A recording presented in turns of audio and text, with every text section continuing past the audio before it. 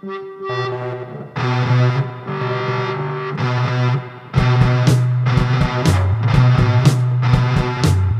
be quiet, can't go backwards. What you want is what I'm after. Free yourself, free yourself. Stuck to the couch, glean from the screen. LAU, PhD, LAU, PhD. Free yourself, free yourself, free yourself, free yourself.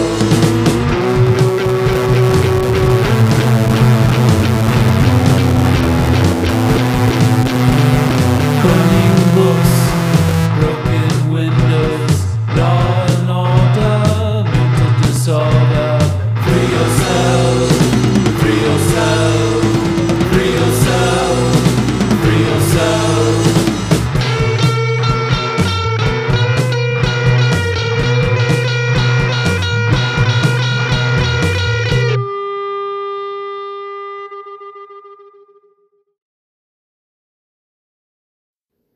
Hey y'all, welcome to this 26th episode of the Future Barn podcast. I can't believe we're still going. I'm not shy about it. I have bipolar disorder, and bipolar disorder often brings one of the traits of not finishing things or not sustaining things. And so far, this is one of the most consistent things in my life in a good while. And so I'm happy to have this still going. Thank you for listening. Thank you for sharing, or thank you for following. And yeah, thank you for listening. I'm excited to have Derek Crownover on today's episode. He's been someone I've known for a long time. We talk about meeting back at Dairy Queen when we were teenagers, as at our first jobs, and then kind of just how our lives have progressed since then. The reason I want to have him on is because you might have noticed we got some new artwork as our cover image for the Future Barn podcast, and he is the artist behind that on his great piece Float. And so I wanted to have him on to talk about that piece, talk about his art in general, and just in general, just how we handle being artists and practicing art and doing things for ourselves like art that is good self-care and good self-expression in the face of relationships and jobs and all that. So I hope you find this conversation insightful and interesting, and thank you for listening, and we'll talk to you soon.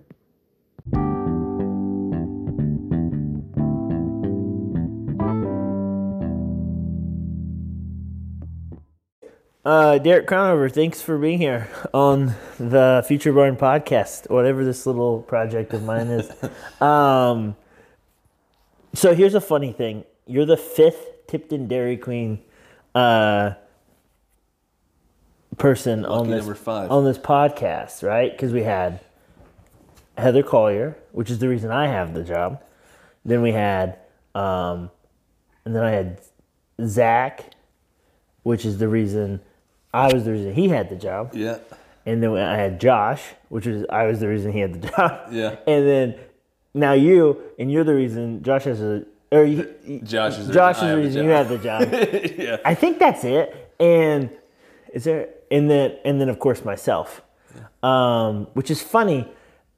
I still spend so much time with people from that era. Yeah. Isn't it? It was a good crew, man. I don't know what to tell you. Well, that's what I was wondering. What was it about? So you came in, we barely crossed paths, right? Yeah, I'd say 6 months maybe here or there. 6 months. Well, so Heather Collier, who's episode, I think 3 of this podcast, her mom was the manager there when I was in high school. Okay. And so several of Heather's friends work there. And then Heather got me a job there. That's why everyone's always like, "Oh, you worked at the Elwood Dairy Queen." I was like, "Actually, I worked in Tipton because I had the hookup." Yeah. Elwood wouldn't hire me, and so we went to Tipton. But yeah, so we barely crossed paths. Yeah, let's see. I was just seeing. Yeah, and so it's interesting how that we're all still kind of gelatinously connected in some way in our lives. You know, and I think that number, the fact that 5, that's out of 26 episodes, that's pretty funny thing. What was your experience? That was your first job, I'm guessing? Yeah, it was, honestly. Yeah, it was mine too. Julie was in charge by the time I got there, though. So. Julie, yes. Julie Creasy. Julie was a very small, very intense former bodybuilder. Did you know this? I knew, I did not She still had that exactly. like sinewy muscle, like skinny lady muscle. She definitely was like a little gymnast. But she was like 60, or maybe she wasn't that old, but in my head she was like 60. Yeah. And she smoked. Chain smoke. Like chain smoked. And she was both like grumpy and crazily cheerful at the same time. Yeah. It was like happy cheer. You know those people who are like saying, who are like, it sounds like they're yelling at you, but they're telling you how good of a job you're doing. Yeah. And it's just like, what? I don't know how to feel. That's how I felt with Julie. I just remember I went in there and like when I was doing my interview, she's like, yeah, we're going to start you off higher than minimum wage just to try to keep you. And I was just like, if somebody's your first job, I was like, right on. Like, which at that time, would that have been $7.25? Was that when they bumped up the minimum wage? Literally just changed, and I got started a little higher than that, but it was like. So see, when I got hired, wow, the minimum wage was $5.15, and they pulled that on me, and they're like, we're gonna give you $5.25. Whoa. And on board. And then I think it was like a year later, the federal government bumped it up to $7.25 or whatever it is. Yeah. But what happened was I had just passed $7.25 with my raises. Yeah. And then I was like, hey, shouldn't I get adjusted? Yeah. If I was already making $2.50 ahead of minimum wage, shouldn't I make $2.50 ahead of the new minimum wage? Is that still minimum wage? It's still minimum wage. The last time. Here we go. Yeah. It's relevant news now. Yeah. So, and I think that's why that people sometimes have reactions to $15 minimum wage. You're like, whoa, that's over doubling it. But it's like, it should have went up. So it should be like 12 now. So so bumping it up a couple bucks wouldn't seem as extreme, but it seems extreme because we haven't done the work of keeping it. And it had literally just changed. That is, that was 13, 14 years ago or something. Yeah. Man. I believe. Yeah, Ish. even longer than that. Yeah, 15 probably. Yeah, and so, for me, I remember when I got that job, it was like, wow, I got so much money, right? Because I wasn't paying all I had to do was pay my car insurance and my gas. And I was like, I'm set. And it was, you say you care so much? Yeah, I said they cared so much. Like, she made it seem like they cared so much. Oh, yeah. Well, yeah, it is easy that job felt huge at the time. Yeah. It felt so important. It felt so, I remember when I got Employee of the Month, I was like proud. Yeah, exactly. And I was just like, why am I proud? Did you get Employee of the Year?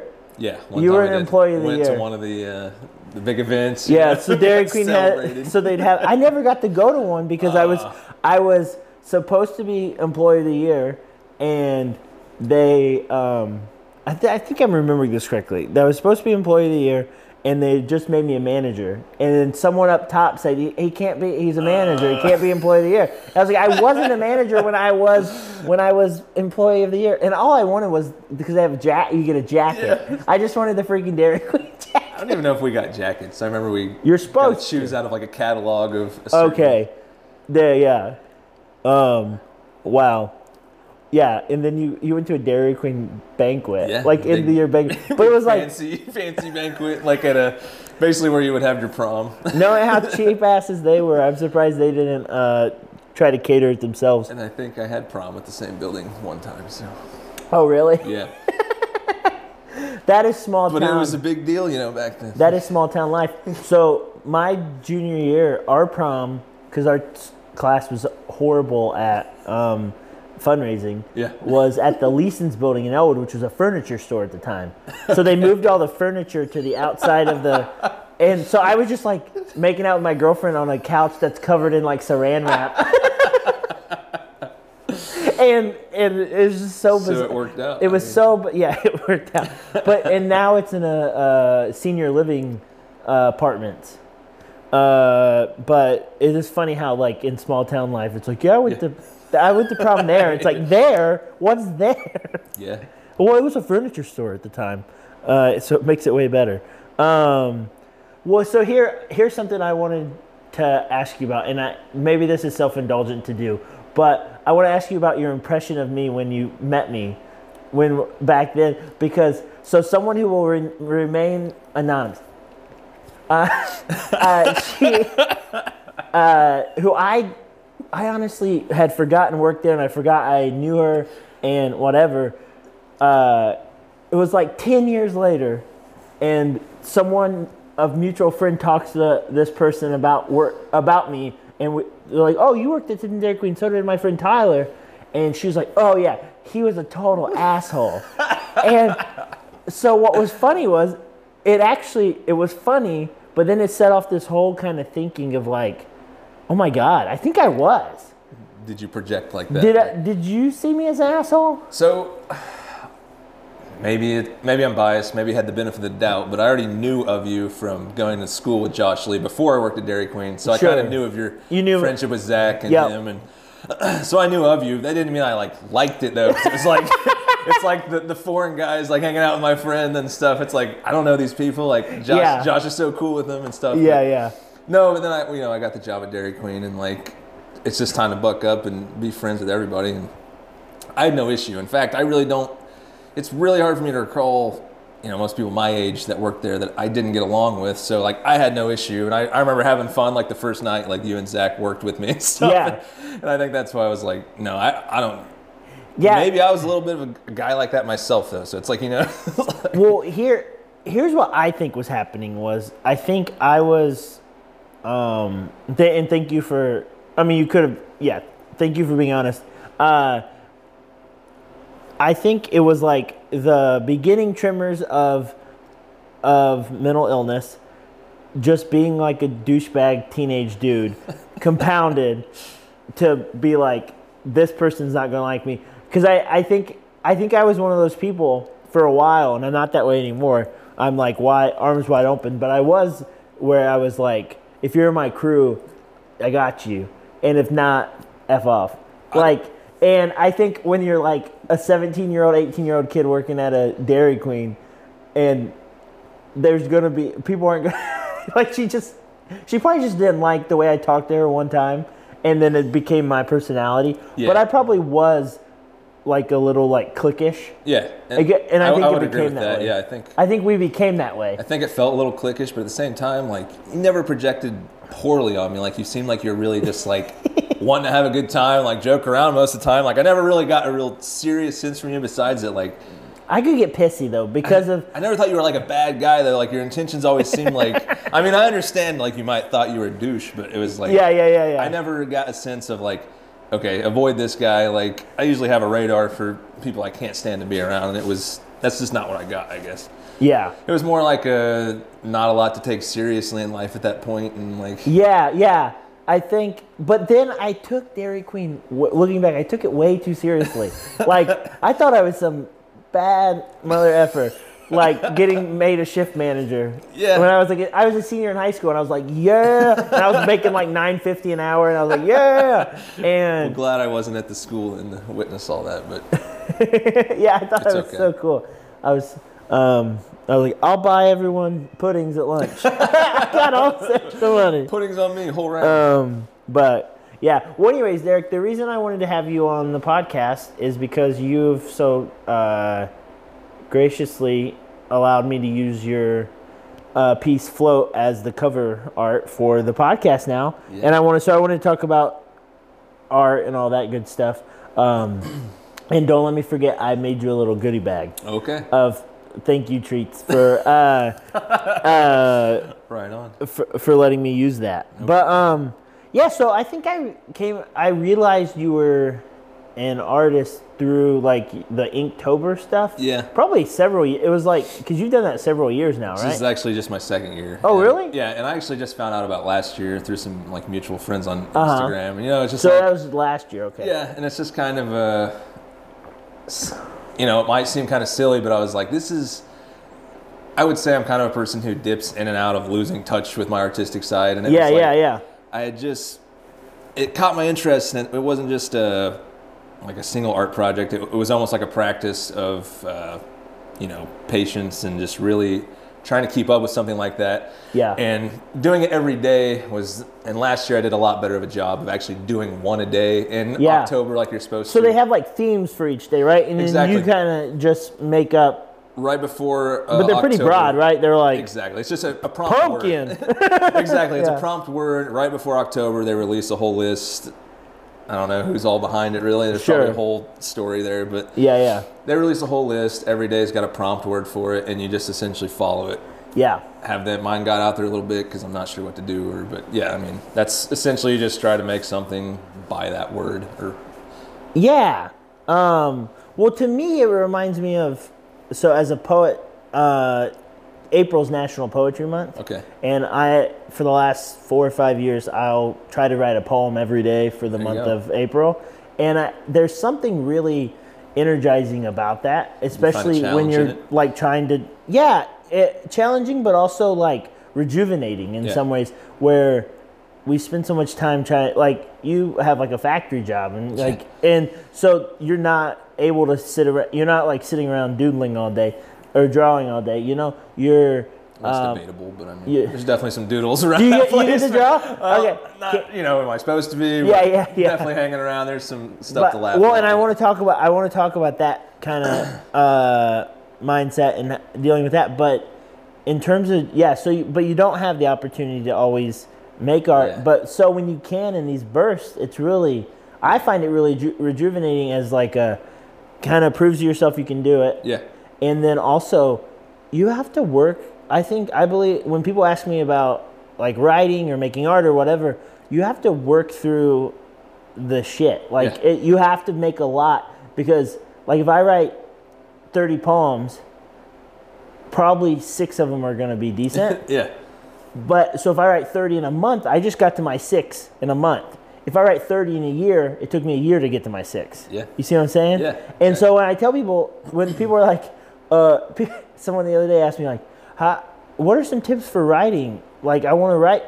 And I was like, write a lot. It's like just write anything. Your body of work over the, the more you create, give yourself a stronger body of work. Yeah, and so, do you find looking back on those that you're like, oh, there are my 6, or there are my... Absolutely. And so it's like, as the month progresses, one of two things happens. Either a day will come where I don't have a lot of time, or like this year I went on vacation. It's just like everything was side railing it, and I went well into December to finish these. But I was like, what? I love that you finished It's like, what? No shame. Like, I don't care. Nobody's got like a watch on me really judging it. So I was like, it's for you. It's your work. To me, yes, I definitely get something out of creating, but I think I've always enjoyed just sharing aspect more, like seeing people's reaction of stuff, and like, I don't know what it is or why, and so like the trend I'll notice last year, and you can even compare this year's 31 to last year's 31. It's just a progression of me trying a little bit harder, and by the end of it, like, number one, last year I did a lot of actual medium, like. I was at work sometimes on break, and I was just like, all right, it's time to just sketch out the day's sketch. Pen and paper. Yeah, I would sketch some of them out. I was doing all kinds of stuff. I was doing them in pen, pencil. I would like take a picture of some of them, recreate them digitally and stuff, like just what I wanted to. And then this year I was very much like, I'm going to put a lot more effort into it, but to keep myself sane, I kept it almost 100% digital. Yeah. Which isn't really to I did notice that, yeah. It just kept number one, the program I'm using, like on iPad, I really wanted to learn it better, and that was Yeah, what program do you use? It's Procreate, and it's Procreate? it was like $15, one of the best $15 I've ever spent. Let me tell you, and like 2 or 3 years ago, bought like a nice iPad, just kind of treated myself, and and got like the little pencil and everything that came with it. It's just, I don't know, technology's mind blowing at this point. It's like pressure sensitive. I wanted to talk to you about that because I did notice that this year that they were digital. Where in the past I've seen you in different ways, and I have seen you've been doing the line drawings with Sharpie. Yeah, definitely. Yeah. I mean, I still mix it up. It's that's good. So what is your Are you adverse to? So you're accepting of technology. You're absolutely and keep in mind, I did get an associate's degree, kind of a crappy degree in graphic design. Like it was an applied science degree, but like the entire time I was studying on Photoshop and Illustrator. Like where's that at? That was at Ivy Tech in Kokomo. Cool, and nice. Really, it was going to transfer to Ball State, and I remember. Somehow, I missed the summer art program. They're like, "Oh yeah, you're gonna have to wait a whole nother year." And, I'm getting an antsy. Been in school for too long. Like, all right, I don't know if this. I don't know if I want to do it. And did you also make the discovery? Sure. Oh, you said, do you regret it? You're not sure. I ended up not going to Ball State, and do I really regret it? Not really at this point. It's tough to say. Who knows what that path would have led? I probably wouldn't have hated where it led. I probably would have had a lot more fine art. I think I found, as someone who's been through, I went through a Master's of Fine Arts program in poetry, and I've had several friends both in the visual art fields and in the writing genres go through MFA programs, and I find that the what you gain is actually not so much about making the work, because anyone can make work and learn work, and you can look at art and you can think about art and you can do all that. What really is, it's the people. It's the connections you make. Yeah. Because you're with professors who are working professional artists. You're with other people who are aspiring artists. So having making those connections in school is where it really comes. And even just logistically, I've had friends that I went to writing, the writing program with, who have been like, "Hey, I'm editing this magazine. Yeah. Can you send me some poems?" And that only exists because I met them in grad school. Yeah. And so those kind of connections, or I've had professors hook me up with things, and opportunities, and I think that's one of the main perks. But making work, you're proving it, and you can see it. You can make good work. Yeah. You don't need. There's no degree on the wall that's exactly. You gotta. Yeah. I definitely could still always make the argument for real medium over digital. Yeah. There's something you can't mimic about, what I always say is, if you have a pencil and you're drawing on paper, you have a resistance there, and you have this feeling that you cannot recreate on a glass tablet surface or something. It's incredible the level it's at now. And, I can make pencil work digitally look like you wouldn't be able to discernibly tell, but me, I would still I could do a much better sketch in real pencil than digitally, just because of the feel of the pencil. I just don't do it very often, and that is something I would love to do more, honestly. It's just kind of the convenience of it. When I go home at night, and I can sit on the couch and I can draw something. Yeah, instead of sitting at a desk. Instead of getting at a desk, really getting in the mood. And interesting. Yeah, I'm a tactile guy too, because that's, I'm a terrible visual artist. I do collage, but I don't even really call myself a visual artist, in the sense that I think I'm doing something different, and but that's why I love it. I love that the cutting it out and pasting. Absolutely. How it feels so primitive, cutting and pasting. That feels great versus you could do the same thing in Photoshop, right? I could make collages like that, digital collages. I mean, that's essentially what making magazine covers and stuff is, yes. even in the professional realm. Yes, and so I could do that, but it's not. Yeah, it's not that experience of touching and. And that will always be the benefit, I think, is just getting your hands on it and actually feeling the. Yeah. Digitally, the shareability options are great. I mean, within minutes, I can create something and then share it with people. Yeah. Otherwise, I'm trying to figure out like, okay, I'm trying to take pictures of this, or am I trying to scan it in? Is my phone Totally. blocking light? It's silly, but stuff like that. Do you think it also affects the kind of work you make, the subject matter, or the way you do it? Yeah, and absolutely. And I can say the number one word is color. Because Color. the best thing about digital is Because you can just, you have such a endless color palette. options. Yeah, endless palette. Exactly. Am I sitting there spending hours mixing paints? Nope, that doesn't look good. Like Yeah. settling what a color looks like, or erasing. I mean, it's just all. So I can hear some old heads like being like, Oh, yeah. that's not art. That's just selecting. Exactly. That's what people say about collaging. It's not art because you're just selecting. I'm like, what do you think is going on? You're seeing something in your it's mind the- and you're selecting it and you're putting it on the page. It's the same thing. I think you do have to have an eye for that stuff. It's not just like. I mean, I do think anybody can create art, but at the same time, like to Yeah. arrange it in an appealing manner. That's Yeah. like.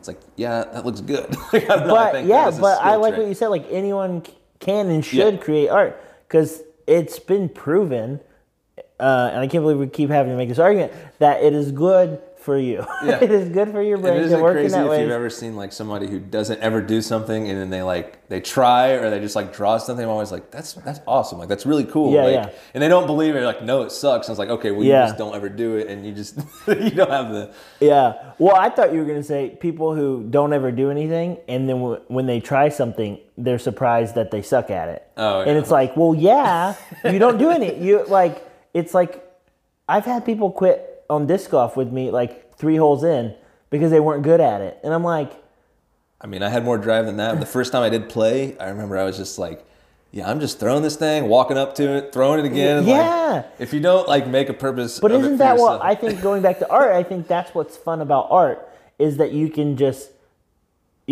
walk. You can just Yeah. start walking in the piece, and here we go. And it's not about intention or creating perfection or doing anything.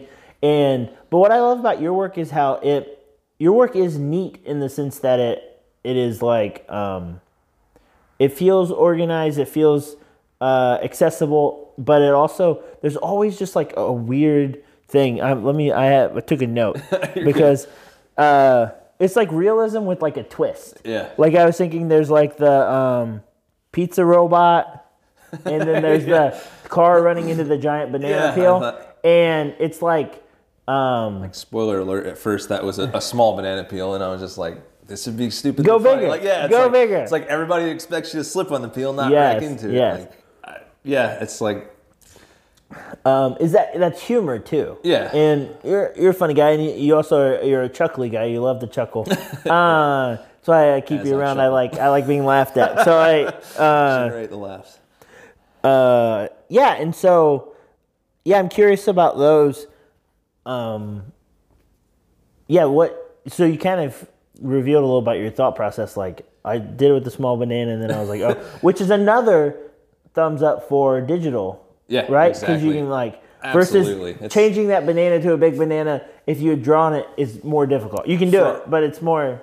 For a project like this, I feel like if I was to do it real, I probably wouldn't have done much color at all. It probably would have been mostly pencil sketches, just stuff that Yeah. still takes a while, but like I can get a lot more done digitally just faster for this kind of thing. Like I do like commission occasionally, and like that's Yeah. a lot of times that's real medium stuff, but I get a lot of people asking about tattoos that, I never actually get to that point because they're like, everybody's real serious about a tattoo until you draw something up, and then it's kind of like, Yeah. That's interesting. You did a drawing for Zach and Sadie, didn't you? Don't yeah, I did like actually did 2. Because it's like before the kids. and after Exactly. Yeah, kids. the first one I think was just them and the dogs. Yes. I think. Yeah. Yeah, and it was just Which kind of was- a quick watercolor Yes. thing. Like, and I wouldn't even. I'm not saying it was bad. Like, was I super proud of it? I don't know. Maybe I'm pretty modest about how I feel about my stuff. And then the second one, I felt like, okay, I've done this once. Like now, I know exactly what I want to do. And like, But I know that goes back to what we were talking about, this process of just Exactly. doing and Yeah. learning as you go. And people Absolutely. so often are like, why did I not just make a Picasso? And it's like, you literally, this is the first time you've ever painted. You're gonna get lucky, or you're gonna You've have only to do it a few ever times. You've only ever painted one time.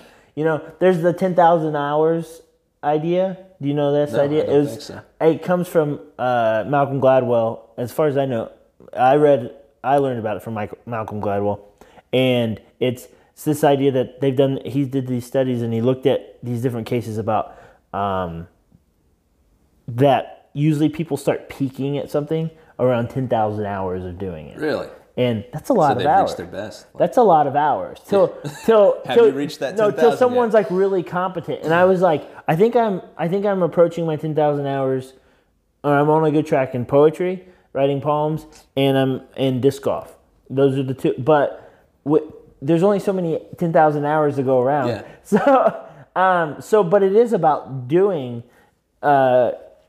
You have to actually create it, and then, yeah, I think to be clever and to be thoughtful, that takes, you just have to kind of be in the muck, right? You have to just do. I feel like I got a lot of 5,000-hour projects. Yeah, I feel like I'm a very hobby-oriented Well, that's another reason I want to guy, have you on, because we're both hobby guys. Yeah. And I love hobbies, and I want to talk to you about some of that. But I'm interested in your art too, because I also feel like we're seeing the beginning of something. I feel like you're still heading that way, you know. I'd like to. I honestly would love to think that too. Like, I feel like this is the most buzz, like, just socially I've generated this year of any, and it is a good feeling. It's like, when people appreciate what you're doing and like you just get like random compliments on stuff, like that drives you to want to do more with it. And like I told you earlier, the response is really what drives me, and just like that's seeing interesting. it positively impact people in a way, like,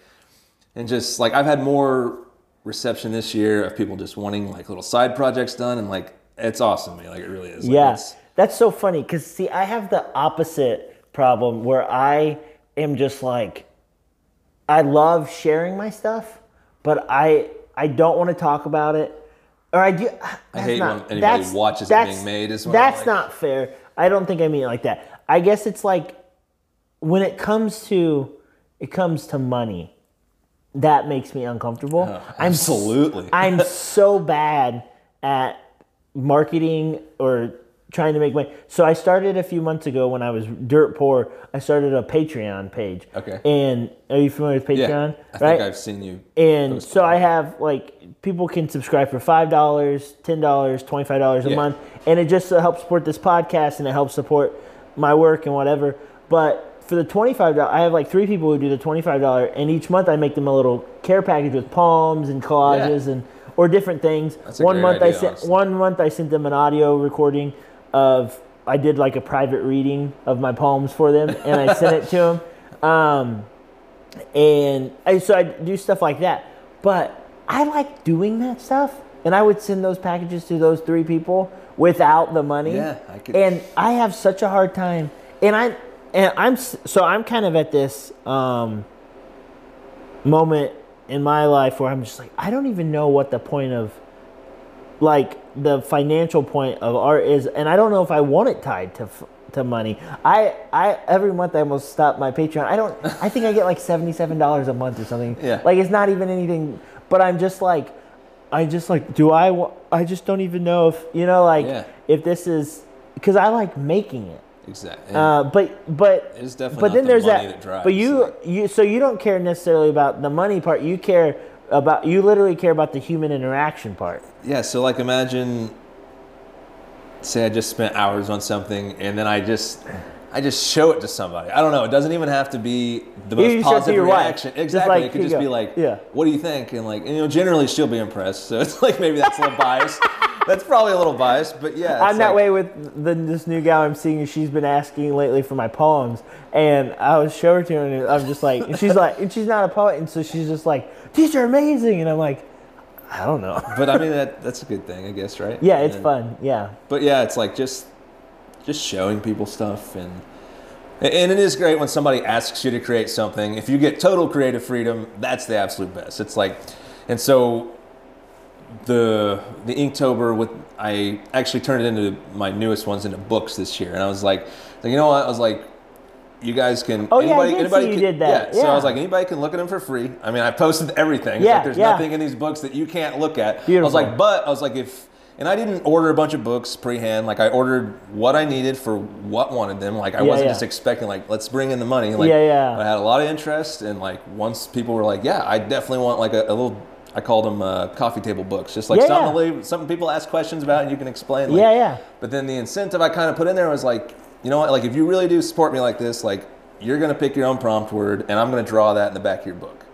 Oh, that's beautiful. So yeah, I love that. And so I've actually been working on that pretty much all month. I have like 3 left, but I ended up getting like, I don't know, I'd say 12 books, but it's There like, you go. it was like great. And like, just, In the way, but your relationship with those 12 people yeah, just changed exactly. dramatically. I was so appreciative. And It's just it- like, obviously, And I have relationships with the people through art that I wouldn't have without it, in the sense of like, yeah, we have a certain relationship because I have a couple friends that we talk about poems, but like hanging out with them, never really that great. Like going Yeah. out and getting beers, they weren't that kind of friends, but they're great on Google Doc talking about a poem. Yeah. Right? And I'm like, okay, that's a certain kind of relationship. Or there are going to be people who just really like your artwork, and you might never actually hang out with, but that you're in a relationship with them.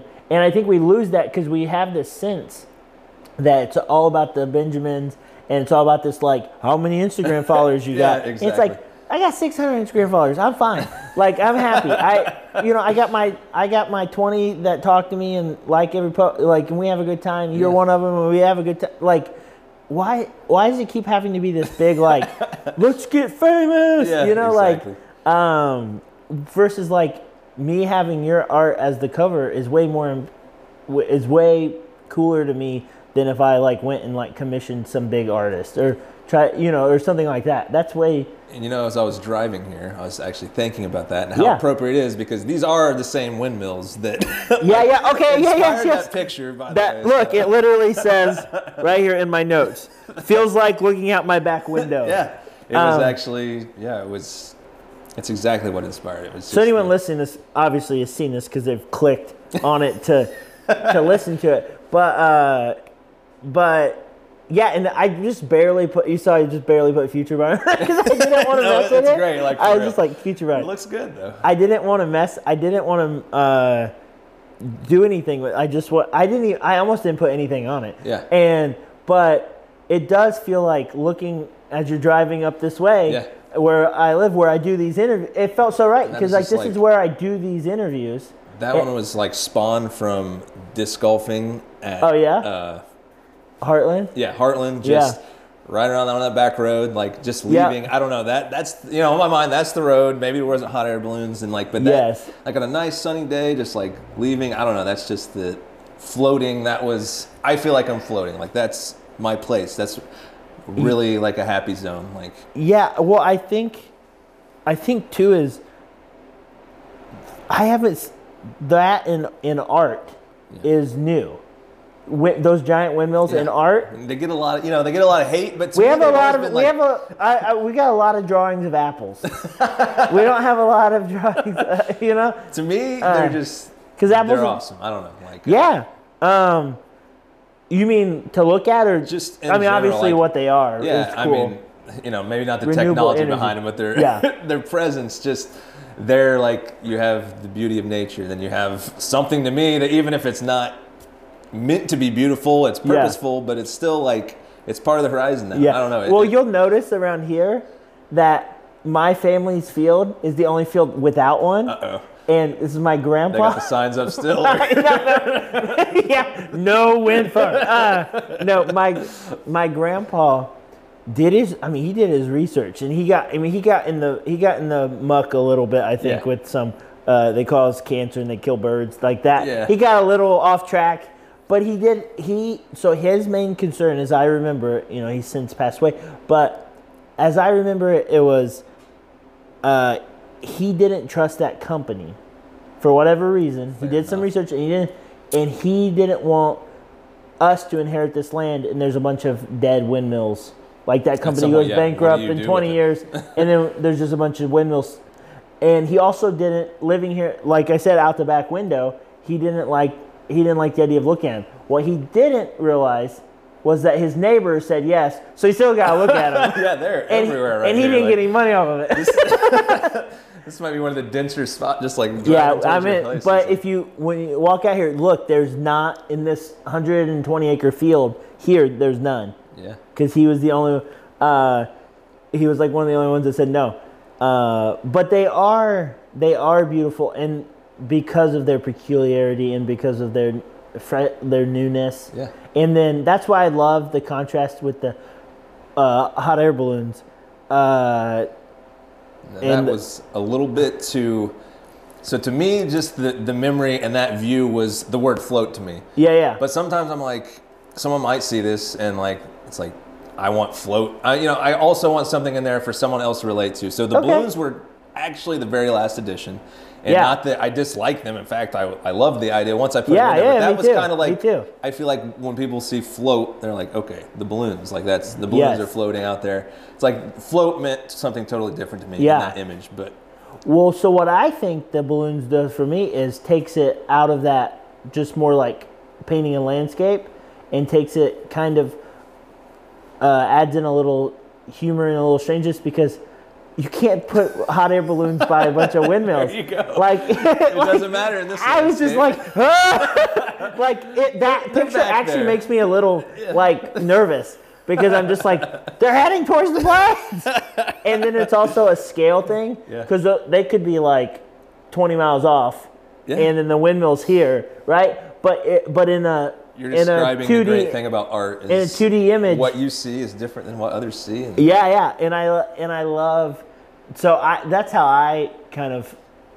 That's one of the reasons I fell in love with that one was because of the kind of the localized feeling of Yeah. it, but then also because I turned it into like a horror story.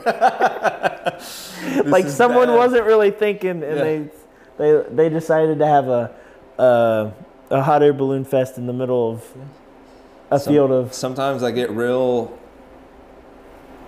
deep thinking about the ideas, Yeah. and other times like my childhood nerd takes over a little bit. Like I don't know if you saw the galactic like alligator one, but that was just like that's like totally younger comic book nerd. Like I'm gonna draw this freaking alligator Yeah, zooming through space, and you know what? It's got its whole own story that I don't have to tell. I'm just gonna draw the picture. And Well, two things. I want to talk about kind of your childhood and your interest in art, but also we should do a collaborative project. I don't know why I never thought of this. That'd be great. We should make like a comic book or something. And but anyways, I didn't mean to put you on the spot. No, but so you said like your childhood like comic book nerd. Was that your kind of introduction to art? Like paying attention Introduction. to, and by art I mean paying. I guess I mean more like aesthetics. What is beautiful? Paying attention to how things look and what's interesting looking and how to, you know what I mean? Like, Yeah. oh, someone created that. Like that first one. Because I fell in love. I'm a poet, but I fell in love with language, with sitting around the campfire listening to my dad and his buddies tell stories. yeah, And that's the moment I fell in love with language. definitely, I would have to point to comic books and stuff mainly. Like Yeah. I said, I had honestly a great childhood. Great Were you parents, a like, Spider-Man guy? I'm not a comic book guy, but all what were mainly. you- I don't know. did Like you- we were you just didn't like, have one that you know, you were. we would stay up late sometimes just drawing like the characters and stuff. Or like Yeah. mainly for me, I was always just like a doodle guy, and like nobody saw most of this stuff. Like Yeah. I'm just like doodling like Yeah. what I thought were But cool. like, I'd when have, did like, you start that? really young, honestly. It was Yeah. like I couldn't even tell you an age. And at some point, like in middle schoolish area, there was like a local art teacher and stuff. I was like taking like outside of school art lessons. Okay. But I wasn't like, maybe I regret this a little bit, but I was very kind of in my own little stubborn world to where I would go to these lessons. She would like technically have stuff that she was going to be doing with people. Like we're going to be drawing hands today and stuff. And like, I would kind of just do my own project. And not that I think I was wrong. Like it didn't offend anybody. I mean, I'm still you know, I'm still a student. Like it wasn't a big deal, but I would always have my own project that I was just like you were already like, it's like, I'm going to do this. Like, are you like working on like a series or like a, and I think a lot of people just show up and they just showed up and they needed to be instructed what to do. I was more like, oh, I've been thinking about this cool idea all week. Yeah. I went in there, asked her if she could get me a bunch of wire, and like I was making Yeah. like wire sculptures and stuff. Well, It's I, like, I noticed this a lot in the poetry community. I feel like there are two types of people who take art class or like art classes or poetry writing classes or something. It's the people who really think it sounds like a really fun idea and would love to try it, and that class is the reason they put pen to paper. Yeah. And that's who you're talking about. And then there's the people who are already jazzed and are already creating. Yeah. And just need a little structure. yeah. And that was you, and that was me. Where I didn't need to go to an MFA program to write a shit ton of poems. Yeah. I was already writing poems all the time. I was reading poems all the time. But I had classmates who, I really wanted to do this, so I would write a book of poems. And I'm like, you can just write a book of poems at home. You don't have to do this. And so I think that's there are two different kinds of kind of nerves Yeah. that people have. And it was definitely great to have tools at my disposal and Yeah. someone knowledgeable. Like plenty of times, like How old are you here? I'm sorry.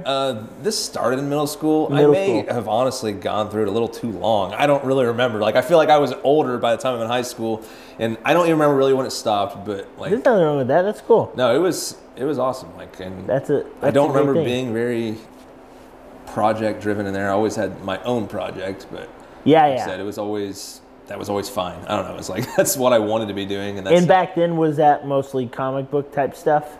some of it. And there was like this small time when I was like really into sculptures and stuff, and I was doing like wire sculptures, and That's amazing. I would love to get back into that. And in fact, Let's talk about that. I know What? a couple of these are still at the high school, and like I would Nice. love to get my hands. I mean, I took one was like probably 2 feet tall, just as like, and it definitely we'll still say it's pretty nerdy stuff. I mean, it was like, but I made these big wings on it, and like I soldered every single little curvature on these wings. I remember it took me weeks, and it was maybe the most in-depth project I've ever done. Like entered Yeah. into some like state thing. I Yeah. won something for it, but my high school art teacher bought it from me, and at the time I was just like, yeah, heck yeah, like buy it, and like, Like, you can but then have I it. kind of like now, like looking back, I was like, I would just love to see it again. I'm like, Yeah. I have no idea where that's at. It could be in the trash. It might not. Yeah. be. I don't know, but like, Yeah, that's how I feel about the paper mache Jerry Rice I made in 8th grade.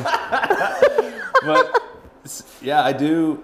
I still feel like I can get like little crappy Crayola modeling clay sometimes and just like crack stuff out, and like, I don't know. I love that stuff. I should Yeah. probably do more of it. Like, It sounds like it's important to you to like be doing stuff, Yeah. right?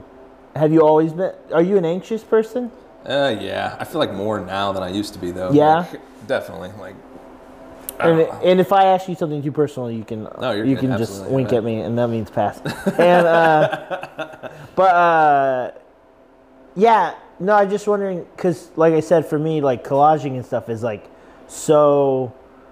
It was like when my brain didn't have room for language anymore, Yeah. so I didn't feel like watching TV and hearing someone talk at me, or I didn't feel like writing because I didn't have that kind. But it was just like this other sort of therapeutic way of You're- organizing the you're world. hitting the nail on the head. Sometimes it's for pleasure and joy, a project. Yeah. Sometimes it is just. It really is almost like getting emotions out, and I would say Yeah. sometimes that works, sometimes it doesn't, and then Yeah. sometimes it's the drive to keep creating to do that. So it's Do you like, have a daily practice at all? I don't, and I do know it definitely like. I wish I did. Really, I do. Well, I just wondered for that sort of kind of more therapeutic. to kinda, No, and I feel like Inktober is like a little draining, honestly. Not in necessarily a bad way, but Yeah. it's a lot of dedication, and that's kind of yeah, but it doesn't even have to be like a drawing a day. Like one of my writing daily practice is I journal every day for at least 10 minutes. yeah, And it's like real low stakes. I build it into my day. Like I know that I do, So Yeah. even if it was like you're gonna draw for 10 minutes on your lunch break or something. and I that is just- that absolutely. Let me tell you, that happens probably once Yeah, a week. Like I'll just yeah. grab a piece of computer paper. I'm sure there's jokes told about some of the crap laying around, or just some of the stupid like. Do you just leave it? Like, yeah, sometimes I will. Like, Yeah. I really don't care. Like last week, I have way too many house plants. This is one of I don't know what it is, but I have a full room just decked out. Like, Yeah. it's one of my passions. It really Good is. job. Yeah. Well, That is hard. I like Houseplants are I like hard. drawing plants too, and I was just like, just started drawing this little doodle. I liked where it was going. It's just like out of ink pen and at work and stuff, and it's still just laying on the desk. Like, Yeah, I don't care, yeah. like whoever wants to see it.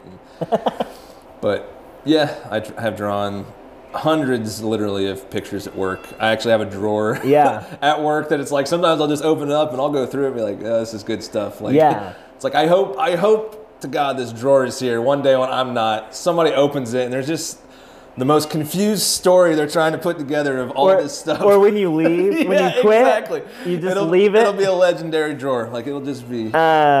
It'll be like, oh, what's that thing? It's like it's this sculpture, and it's like something of the 12th Kingdom or something.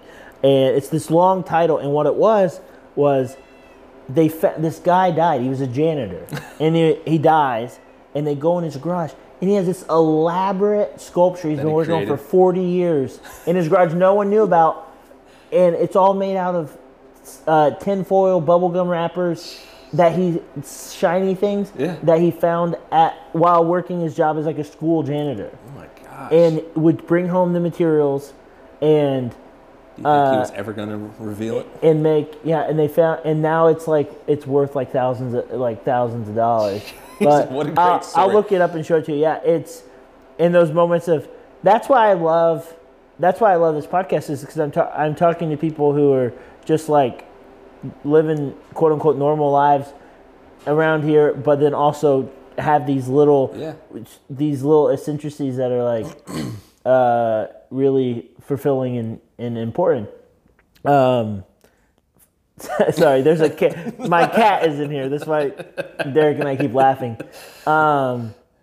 because the cat is making problems. But yeah, so I wanted to talk to you about. So you have a factory job. We don't have to talk about it. No, like it's too much. okay. In fact, but I'm just curious about because I know some people that listen to this have factory jobs or are in that kind of world, and as someone who I've never had a factory job, but even just like more like even today, like I'm painting the cabinets in my in my kitchen, and the monotonous work, man. How do you do it? How long have you been? You've had the same job for a decade? Not quite. I feel like I'm on like 8.5 at this point. If it was a decade, I'd have another week of vacation. So I'm waiting for that. So that would be awesome. I'll know when it's a decade for sure. But yeah, it's different. Like, it's not what you really picture you want to be doing, but they've just admittedly always taken care of me. I make good money for a Tipton factory. It's like they know how to hang on to a good worker is what I like to think of it. And like, it's never really impeded me of doing the things I really enjoy outside of work. So I've just kind of hung in there. Yeah. Would I say, and I've told this to plenty of people, that it's like spiritually, I don't belong there. It's like, I always feel suppressed a little bit there. Like, I don't talk. I have one great friend there that I already had like before I worked there. You knew. You always got to have that like one guy, and like, I could tell him anything, and we can talk about anything, as weird as it could be, but it's just like, it is just not like that with most of the people there. And it's like, while I don't mind like getting into my hobbies and stuff, it's like it is an atmosphere of suppression sometimes, like, which I don't love, but at the same time, it's like, as long as I can get out of there, express myself how I want to, and share with the people I do care about, it's like... Yeah, I just feel like the vibes just don't set you up for success in those realms, in the spiritual and social realms. But like windows, are we talking any windows in your factory? Do you have any windows? We don't actually, hardly. And there's a couple big bay doors in like the winter time. So that's like, a big, when no windows and you're just like sitting in this big. And you have like the daylight savings time. Like, it's not rare to go in there. You almost don't see the sun a couple times. I have a buddy that works at the puzzle factory. Who works 6 to 6. And so right now he doesn't see this. There's always people bouncing back and forth, like between like, this place is way better, and they go they're like, screw them. But my buddy, works 6 to 6, and so he goes into work at 6 a.m. and it's dark, and he gets off at 6 p.m. and it's dark, and so I'm always just curious in the mindset of you seem like a pretty well put together dude. Like, how do you maintain that? in the face of that monotony. The in the face hours of that. technically do work out better because we're talking 7 to 3:30. You get off pretty early, yeah. It's like I feel like 3:30 is a good, like you hear all these 9 to 5 or songs, movies about it, whatever. Yeah. But it's like 7 to 3:30. I feel like it's a decent gig. And like overtime is just coming in earlier than that, so 3:30 is always the off time.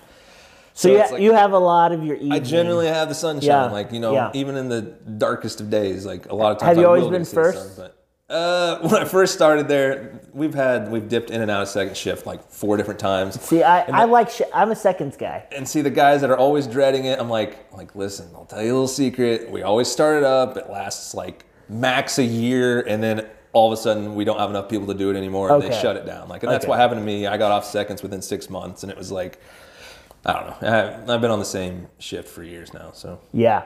Well, I like seconds because I can get up like 8 or 9 and go exercise and do my reading and my writing and do my stuff and then go to work. Where when day shifts, I always feel like I'm sitting there just thinking about all the things I want to do when I get home, which is agonizing. And then when I finally get that relief to go do it, I'm out of energy. Yeah, there's no drive. So can you relate to that? Yeah, absolutely. Especially some days when, like, there's days you're working and there's days you're working hard. So it's like, yeah. In those days, it's like, you get home and you don't want to do anything. You don't want to cook. You don't want to, I don't know. I've definitely. You know your job so well now. Can you use that mental space to think about art or absolutely. plant projects? I've not only had like the same, locationary job. I've had like the same position for several years now, and it's like I basically monitor 2 machines.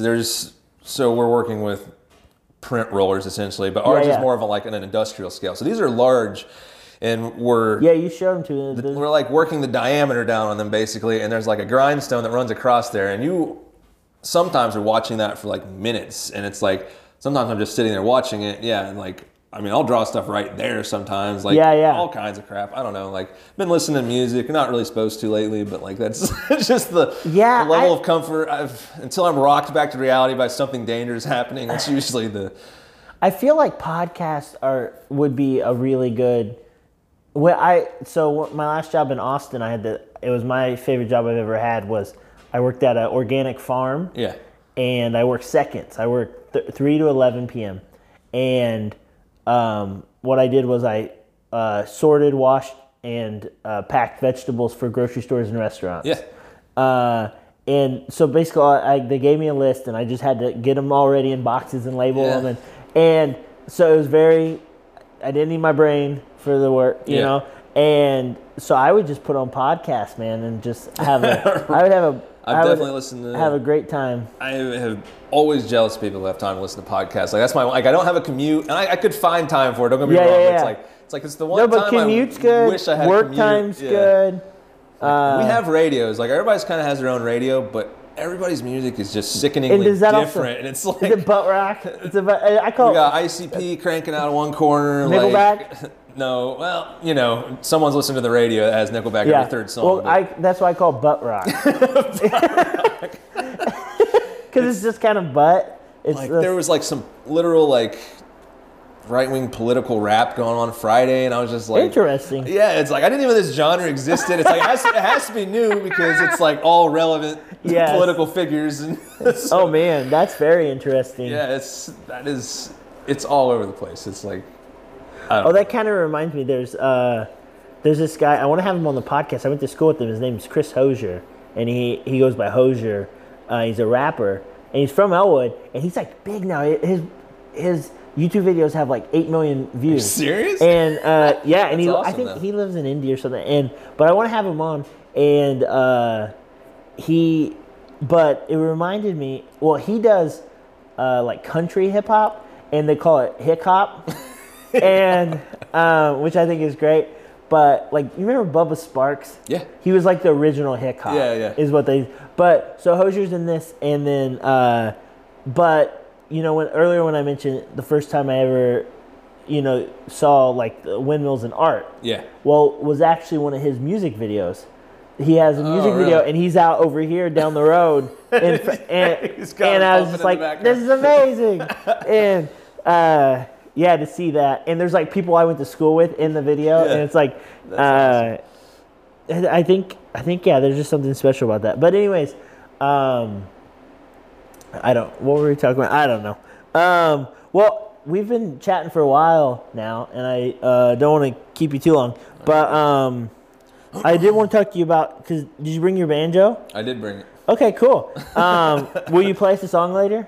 Yeah, I'll play a diddle. Play a diddle. We'll put a diddle as the opening track. Okay. I feel like sometimes, like, just as much as I love it, like sometimes it's a little bit more of a background instrument, a little bit. So it's like a whole song of 3 minutes and just me picking. Sometimes can be a little like, Yeah. maybe fascinating to others, but to me it's kind of. Yeah. I'll do a little jam sesh though. Just a That's little awesome. That'd be improv. great. We would like that. Yeah, so when did you get into the banjo? How long have you been playing? Let's just, I'll honestly just chalk this up to another random, like, number one, my dad is big music guy. He Yeah, I heard that. long-time band member all around local Kokomo. Like, they had so many bands. I mean, they were good too. Like, he's not just, they're up to snuff. And now, like, I don't know if he ever like secretly wanted me to really be a musician and stuff. But, like, I was in band in high school playing the trombone. Like, does that count? I don't know. It's still like, that was my music experience. Absolutely, it counts. But like, I always liked messing with all of his stuff. He had like keyboards and like, he's a guitar player, but Trombone. yeah, random. I know, right? I have no idea why. I thought it was cool. Like, I just truly did not care at that point. And but we just went to Kokomo one night, and like he's like, yeah, I'm gonna go get a ukulele, and like I thought that was random and cool, but that like, is random. Yeah, and like we brought did you say, that home. Dad, what are you, a 14-year-old girl? So we got this ukulele, and I just like was messing around on it. Like I'm all pretty much self-taught, which is why I'm not that great at pretty much anything, but mostly just learned on ukulele through chord playing and stuff like that. Yeah. And I kind of like, there was like a finger picking pattern that I kind of did a lot on the ukulele, and it was like this would. And eventually, I don't even really remember when, but we ended up getting like a 4-string tenor banjo, which the 4 strings, just like 4 strings on a ukulele. Yeah. And that's actually what this banjo is too. Like, I did have a 5-stringer for a while, but is 5-string what it usually is? It like has the higher, traditional like half string. has that string. high. Yeah. It's definitely your traditional banjo. But But yeah, so I started off with the ukulele.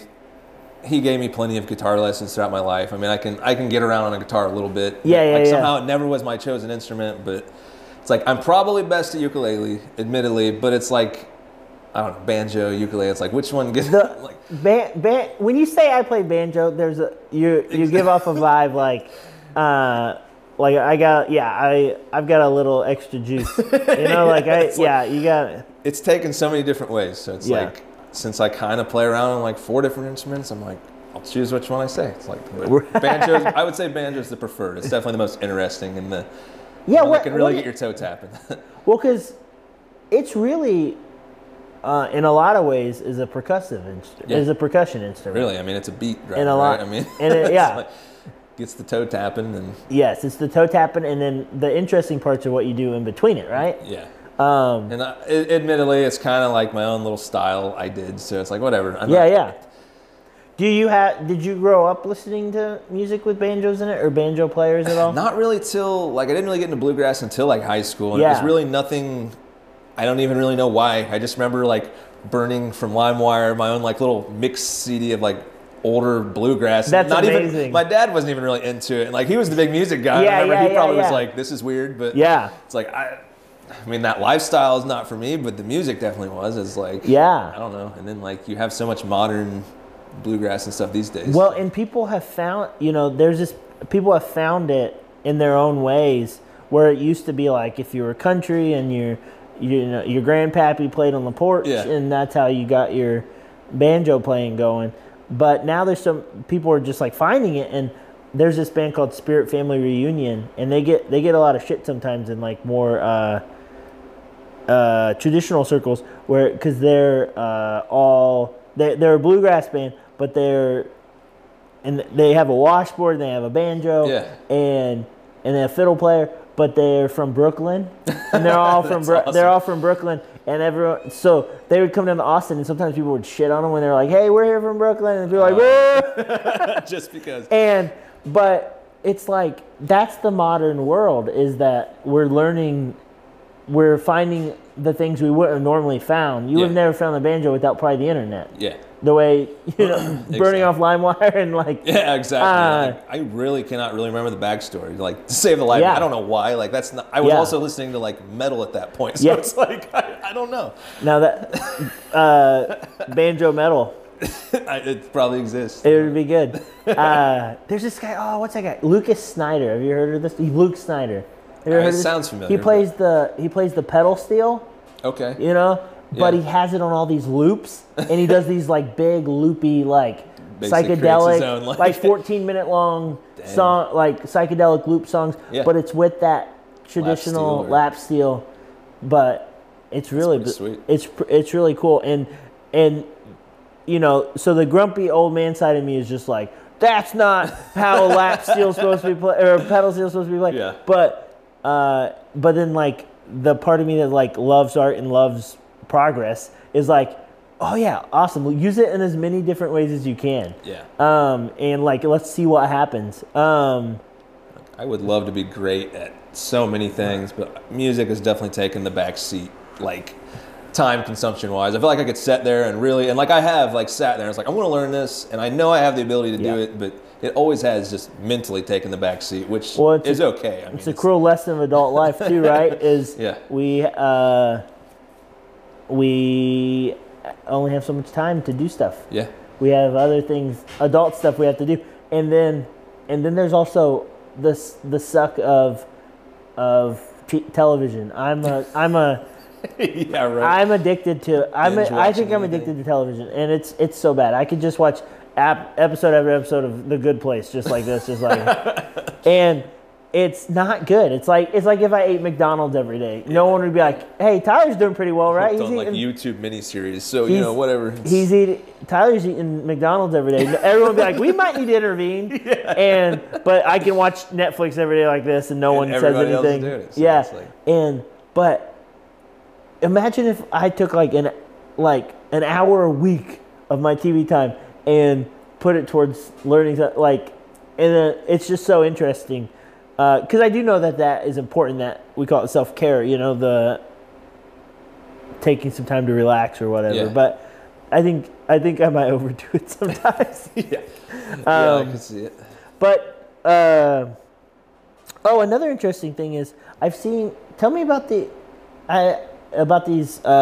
guitar pedals. Okay, so that's definitely getting into like my dad's hobby, and But you've done some of them too. Yeah, absolutely. Yeah. Like once I kind of took my I've got a lot of nerdy roots here, so like my idea was was finding creative like cases to put pedals in, and he like has the wiring schematics. He has all these parts. He has his whole studio now is just so full what you're saying of, is your dad's a nerd too? Yeah, I mean, he's a tinkerer. He likes to be up there and make that stuff. And like he is retired now, but he has a career out of selling these pedals just like randomly. I mean, they're really cool. So that you make them out tobacco of cans, like old soap cans. Usually the older stuff sells better. Like really? Yeah, you can check out his Instagram. He posts all the stuff on there. What's his name? Rick Crownover. Rick Crownover. I think that's his Instagram too. If anybody wants to look at his, I call it his art, honestly, because it's like what he. Some of it's really impressive. Like it really is neat, and it's like I would be super proud if I made some of this stuff. Well, there's the technical component, right, of wiring and all. Exactly. But then there's the artistic component of presentation. Which one do you think I left up to him when he's? I did like construct these pedals, but I'm like, when it comes to wiring and schematics, it's like this. It's like, can you wire this for me? Like, it's like, It's like, don't worry, we're a team. So here. yours were video game controllers? Yeah. So like, I even opened up a little shop on Reverb, which is like an musical equipment site or whatever. And like, my whole idea was like, I have fizzled a little bit. I still occasionally get around to it. I was like, I'm gonna get different housings and casings, like video game controllers was the cool thing I thought about. And so like, we made like miniature. The best one I feel like I've ever made was like a 64 controller where the joystick was like the stomp pedal and everything, and like the start button was like the little jewel light and everything. Like I just had it all wired out, and it was awesome. And like, did you just go to like Goodwill and get like old? That one I just usually go on eBay and type in like broken controllers. People sell broken. Yeah, they literally just for parts. Although it's like. Lately, I did like some Wiimotes, the little like. Look like TV I saw the Wiimotes. Like, those are pretty cool. Yeah, that was like the last thing I really had done right now. Yeah, and so there's all kinds of different ways you can set up the pedal to have different And effects. then, like, a lot of people have questions about it, and it's like, that's usually, I'm like, hey, check out my dad's page. Like, it's like, I'm glad I could create this for you, but it's as far as what's in it, like, he's got the musical mind for that stuff, so. Because they're basically mock-ups of, like, actual, brands or something, and then you find out what circuits and stuff they use, and then you can create it yourself, really, so it's like, is it how legal? I don't know. Do they care? Not really. I mean, it's because a lot of it too, kind of, it's a little simpler than you realize. Like you would think that would be really to make a guitar go from sounding like da da da to being like dur dur dur dur. And it's like you'd think that would be very lucky, technical, like but with how well it sounds, and other times it's kind of like, okay, this isn't working. Yeah. It's like. Do you ever run the banjo through any pedals? No, that one actually doesn't have a pickup in it. Oh, okay.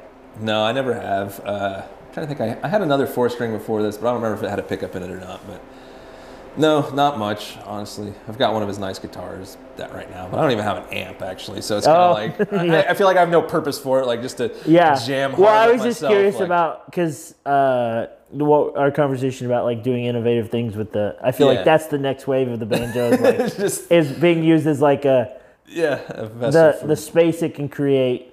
Versus the tempo it can create, is really cool. But I always thought those pedals that was a really neat idea. The funny thing you brought that up because how the internet seems to work these days, like it's been about a year since I've really done any of that stuff. Well, just recently, like somehow one of the Wii pedals got on like a meme website and then like onto a Facebook group, and then someone like messaged me on Reddit of all places and like, hey, go over to like Reddit DIY pedals, like one of your pedals is exploding, like they traced it back to my Reverb store, and then it has like hundreds and hundreds of like likes and comments and stuff, so I'm on there like, it's like a lot of people are like, and it's been awesome. Like that was literally within a month, and suddenly it's like all that crap's re-popular again, even though it's like a year later, and like people are wanting them built. Like we've built a couple of them, but they're kind of time intensive, these ones. So it's like, do you really want one, or are you going to get all amped up? And a lot of people are like, once it comes time to like ship and buy, they're like, my money didn't come through, or it's thanks for making me like this. But it's fun. Another hobby, like I said, big hobby guy. Yeah, you are. Yeah, what makes us big hobby guys? Why do we like it so much? I guess the world is the buffet, just sampling. Before we die, getting to sample a whole bunch of small things. Finding what sticks. I think that's part of it. And then kind of the counterbalance with that is, for me at least, is I'm a pretty sensitive guy. And I think that's putting it lightly. Yeah, so it's a way for us to have purpose and feel confident and to be structured and in play. Like I love, like one of the reasons I love disc golf so much is because I know disc golf. Like I know that space, and even when I can go to a new course and I know it. Like I just know it. Like it's that 10,000 hours thing, and so the more of those kind of things I have, the more I feel known. And I think particularly with me. With my mental health, where I felt so out of control for a decade, and so out of my mind, and now I'm like in this clarity space, and I'm just so amazed to be fun, like to be able to do that project, painting the kitchen cabinets.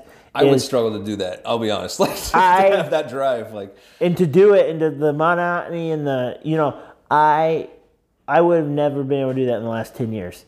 And I would have tried, failed, and would have blown up.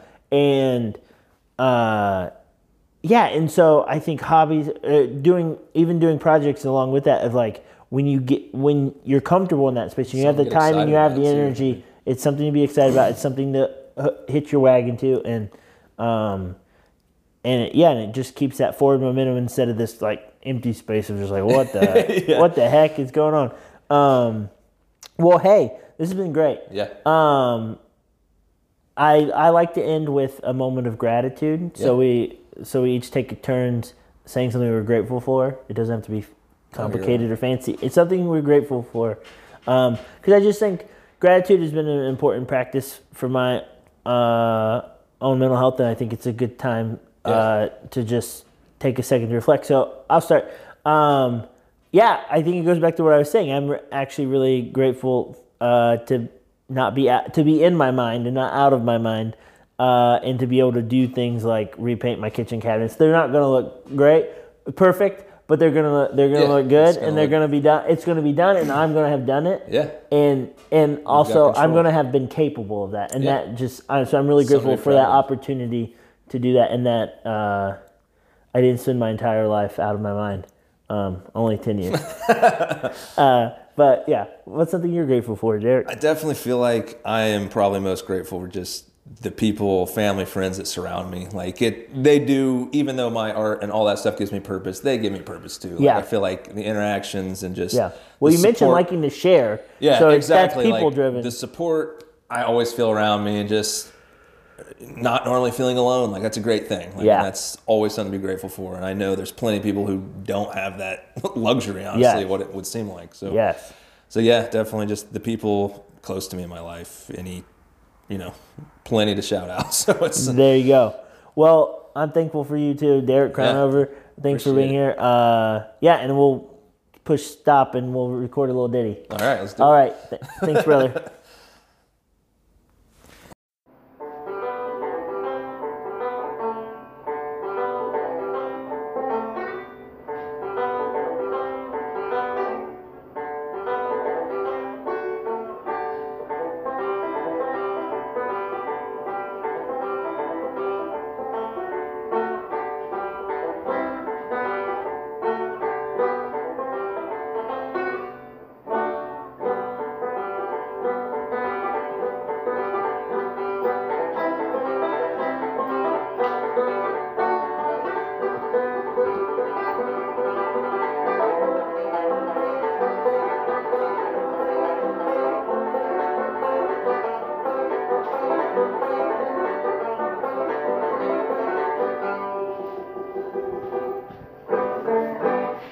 Yeah, I like that. It's time for some gratitude. Thank you for listening.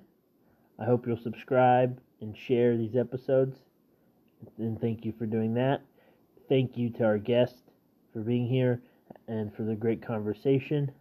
Thank you to Landon Caldwell, aka Creeping Pink, for letting us use your song, Free Yourself, as our theme song.